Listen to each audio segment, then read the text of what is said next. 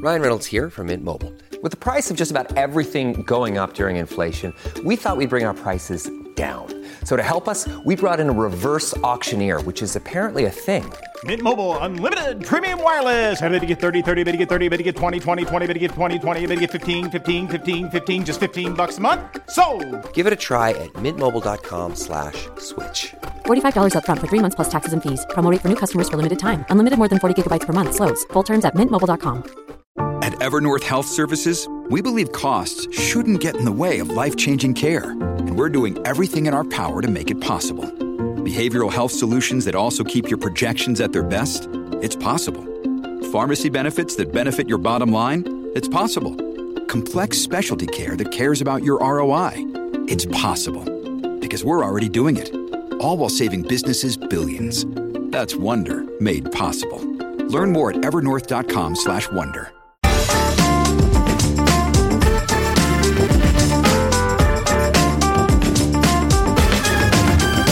Hello and welcome to another 2020 Hindsight edition of The Bunker, where we look back at the year and into the future. I'm Ros Taylor. What does it mean to be a Conservative at the end of the first year of Boris Johnson's leadership? Has the party become purely a vehicle for Johnson, or does it still have some independence of spirit? And for those now outside Johnson's tent, what happens to you when the party you devoted your life to turns against you? With me today is a man who knows that feeling very well, David Gauke, former Work and Pensions Secretary, Justice Secretary and Lord Chancellor, and now Head of Public Policy at Macfarlane's and very much a former member of the Conservative Party. Welcome to The Bunker, David. Thank you, Ros. Pleasure to be here. It's been a turbulent 12 months, hasn't it? A year that was all supposed to be about getting Brexit done has turned out instead to be a year of fighting COVID. Yes, and obviously no one could have possibly predicted that. It has meant that we've talked a lot less about Brexit than we otherwise would have done. I think to some extent, when the government said we're going to get Brexit done and there was the promise that this would all be behind us, that was never going to be right. But to some extent, the focus on COVID has meant there hasn't been quite the media attention, there hasn't been the public attention on Brexit that there might otherwise have been, which has probably at one level been quite fortuitous for the government. But they have been faced with the most enormous challenge in terms of COVID. It has tested the government. Not everything has gone right, to put it mildly, but I think any government would have faced enormous difficulties in the last 12 months. So if you had to sum up the current Tory party at the end of 2020 in 3 words, what would they be? First of all, I think it's a discontented party in terms of uncomfortable with COVID, uncomfortable with the lockdown measures that have been taken. So it's been quite rebellious. I think it is very much a Brexiteer party. So I think that would be my second word, if you like. It is very comfortable with a hard Brexit. It's discontented on COVID, but content with a hard Brexit.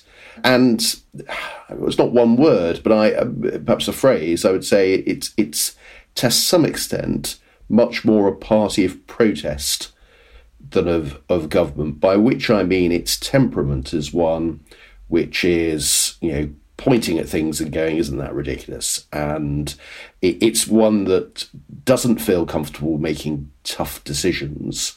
It's one that is happiest railing against the establishment being not itself, despite being the party in government.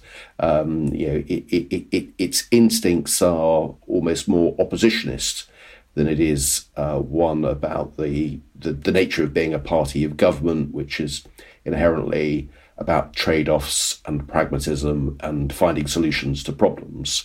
It's almost taking on, if you like, the personality of a newspaper columnist than it is of a traditional party of government. Of course, you were thrown out of the Tory party for voting with the opposition last year over Brexit, along with quite a few other people like Roy Stewart and Dominic Grieve. What did you think of the pre-COVID agenda of levelling up? Was that backed by policies that would work, do you think? Did it have a chance of succeeding had COVID not come along and like a runaway train and derailed everything? I think the objective of levelling up by which I mean trying to ensure that those parts of the country that have been perhaps less successful in recent decades, that have felt somewhat left behind, but trying to improve those parts of the economy is an admirable one, and the right objective for any government. I think it was always going to be very difficult. I think there are really quite strong factors that make this process hard to do. And I don't think that if it can be done, it can be done over a short period of time. And there are risks in pursuing some policies which I think won't be terribly effective. So you can end up spending quite a lot of money on things that won't work. You can find yourself putting in distortions that will favour one area over another, that will be expensive and will just simply reallocate economic activity, won't actually increase economic activity. So there's all sorts of things that you can try to do that might not be effective, but as an objective, I think it's a perfectly reasonable one. They've not been able to make much progress on that. I think it was always going to be harder than they made out at the time of the last general election. And one of the challenges for the Conservative Party when it goes into the next general election is that voters in those red wall seats will want to look and see what's happened, and having a convincing explanation as to how they have made progress is going to be very important for the Conservative Party. But this isn't their fault. A year has been lost in that process when it was always going to take some time.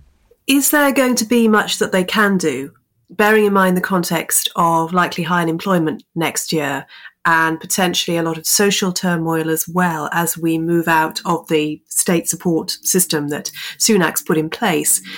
How much, if they do have some scope for levelling up, as it's called, can you imagine that taking any particular form?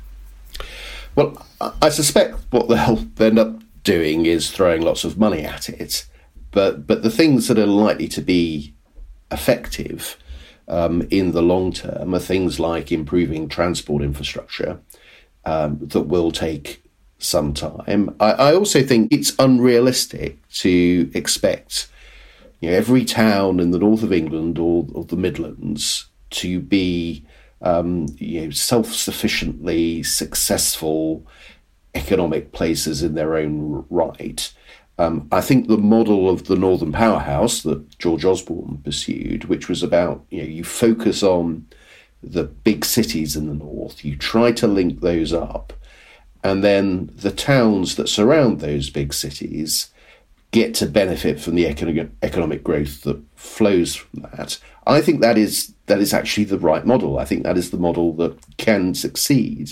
It is the model that, if you like, London operates. The southeast of England is prosperous, but it's based on a big labour market in London and people going into London. And I think if you can try to replicate that with Manchester and Leeds and Sheffield, and then those other areas sort of feed into that, then I think that's a model that can work. And I sometimes worry that the approach that is, if you like, being promised is that every small town will in itself have lots of jobs and lots of shops and lots of things going on there.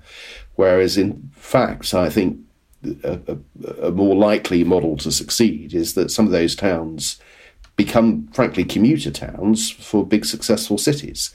And I don't think that's really what's being promised to a lot of the people in the north. I don't think that's what's expected from a lot of people in the north. But I do think that is the way that you can make the north more prosperous.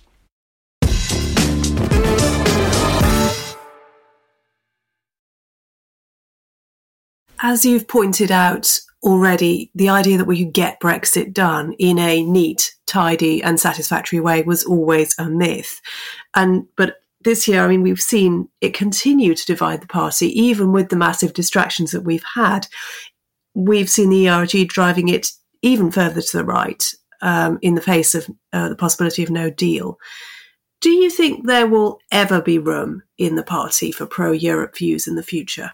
I think it's hard to see that there will. I'm a pessimist on this. Many of my good friends who are still in the party disagree about this. But I think the idea that the nature of our relationship with the European Union is going to disappear and be a second order or a third order question quite quickly, I think is highly unlikely. I think it's going to be continue to be an important issue. And I think there is this pressure to move in the direction of a sort of pure view of sovereignty, which I think is impractical. The trajectory of the party is to go further and further in that direction. And anyone advocating, say, a closer relationship and say, OK, we've left the European Union, but can we rebuild that? Can we start to make our trade less full of friction which is about to become, I think is immediately going to be at a disadvantage. And look, I think there's a wider realignment going on in British politics, that there are votes to be had for centre-right parties appealing to voters who've previously voted centre-left, but who are socially pretty conservative, pretty nationalist. And if you want to appeal to those voters, you've got to have clarity in your message. And that tends to move you away from what I would consider to be pragmatism in terms of our relationship with the EU. And I see no reason why that process is going to come to an end or be reversed. And in that sense, I think the Conservative Party will continue to be, if you like, a bit of a Brexit party. It will continue to have to justify why we have left the European Union and justify why we have left it on pretty hard terms. In that sense, anyone sort of saying, I think that might have been a bit of a mistake and perhaps we should repair some of the damage, I'm not sure is going to have a strong voice in the party for many years to come. This, of course, all was precipitated by David Cameron's decision in 2015 to hold an EU referendum. And he was spooked, of course, by the success of UKIP and the growing pressure from Eurosceptics on his own backbenches. Was there ever a better way to deal with Eurosceptics? Or was Cameron right to call their bluff and try to settle the issue as he hoped to do? I know he gets an enormous amount of criticism for this, and most of the people who listen to this podcast, I suspect, remain deeply unimpressed with the approach that David Cameron took. I'm not sure that he had that much alternative. I mean, and look, at the time, I didn't oppose the referendum. Of course, I wish we hadn't had it, but the counterfactual is that I think pressure for a referendum would have continued to grow. I think, yes, the Conservative Party would have probably lost the 2015 general election. Cameron would have fallen, and the party would have moved in an even more Brexity direction. So I think at some point or other, this was going to come to a head, and the Conservative Party is in office quite a lot of the time. It would have been back in power, not much later than 2020, probably in 2020, and in those circumstances would have pushed for a referendum, but with a government less inclined to stay in. And so Cameron took a gamble that obviously went disastrously wrong, but his objective was to deal with this once and for all, kill this off as an issue, and that would have secured our place in the European Union, and the Conservative Party would have been less obsessed by the issue of sovereignty in the EU. I mean, obviously it failed, but it is hard to see what alternative approach he could have taken that wouldn't have meant that all this would have happened just a few years later. Like Dominic Grieve, you're a lawyer by background and you're working for Macfarlane's now. Do you think it has been particularly hard for some lawyers to stomach the attacks on judges, the prorogation of Parliament, the threat to break international law over Brexit that we've seen over the past year? Yes, I think it is. I think it must be very difficult and must have tested many of my former colleagues' consciences quite significantly. I think in particular the Internal Market Bill was just such an obvious breach of international law. Indeed, a minister explicitly acknowledged that it was a breach of international law. I think that is a departure from what previous governments of any colour would have done. And I think there's a point here which is, do you believe in our institutions? I mean, I think it's quite a Tory point. It's not by no means an exclusive point, but certainly quite a conservative concern to have. But also, sort of more widely, if you believe in a sort of liberal democracy that we are, a belief in those institutions. So the same thing applies. I mean, I was furious at the prorogation of Parliament. I thought it was an outrageous act. And that drove a lot of my behaviour in the autumn, because I just felt that the standard of behaviour from the government was well below what was acceptable, and that people should stand up against that. Allegra Stratton starts as the Prime Minister's new spokeswoman next month. This is obviously partly about optics. Do you think she will make a big difference to the government and the way it's perceived, as Boris Johnson clearly hopes she will?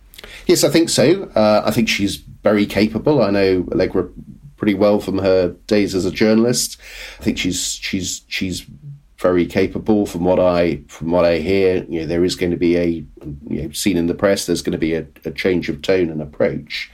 I think we also have to bear in mind there is, if you like, a gravitational pull towards going after those new Conservative voters, those red wall voters who are socially pretty conservative. So if anyone thinks that the Conservative Party can, quickly and successfully pursue a form of politics which is more reminiscent of David Cameron circa 2006, I think they're going to be disappointed. I don't think that's something that the government can do. I just don't think the electoral logic takes them in that direction. But I think Allegra is going to have a really important role to play. She is going to be in the centre of things. If she's going to be able to do the job successfully, she's going to have to know and understand what the Prime Minister is thinking, his approach. She's going to have to be in the room, and that makes her very influential automatically. So I think it's going to be a really interesting appointment. It'll be fascinating to see what influence she has on the tone and substance of government policy. What is this government's Achilles heel, finally? I mean, they've survived a lot. Does the government have a weakness which you anticipate could put it in real danger in the next few months and the next year? I think its big problem is that it sort of promises the best of all worlds to everybody. And in the end, politics is about hard choices. And so, you're not going to be able to cut taxes and increase spending and keep borrowing down. You're not going to be able to deliver a Brexit that has a sort of purist view on sovereignty, but also retains reasonable levels of market access. In the end, you have to make choices, and you disappoint some people when you make those choices. And so that the government forced into trying to deliver its own rhetoric, trying to deliver incompatible promises, it's going to struggle on that, and that will raise questions both of competence and trust. And so, if I was advising the Labour Party, which I'm not doing, trying to, and it's very unlikely that I would, it's seizing on the opportunities that come from the fact that promises will be broken, promises won't be delivered, and demonstrating that is both a combination of a breach of trust and a failure of competence. To governors to choose. David, thank you so much for joining us. Not at all. A pleasure. Thank you very much. If you're enjoying the podcast, please consider backing us on Patreon. Just search Patreon Bunker Podcast. This is the last Bunker Daily. We'll be back in January, but the final panel show is out tomorrow. Wherever you're spending your holidays and whoever you can spend them with, have a good time.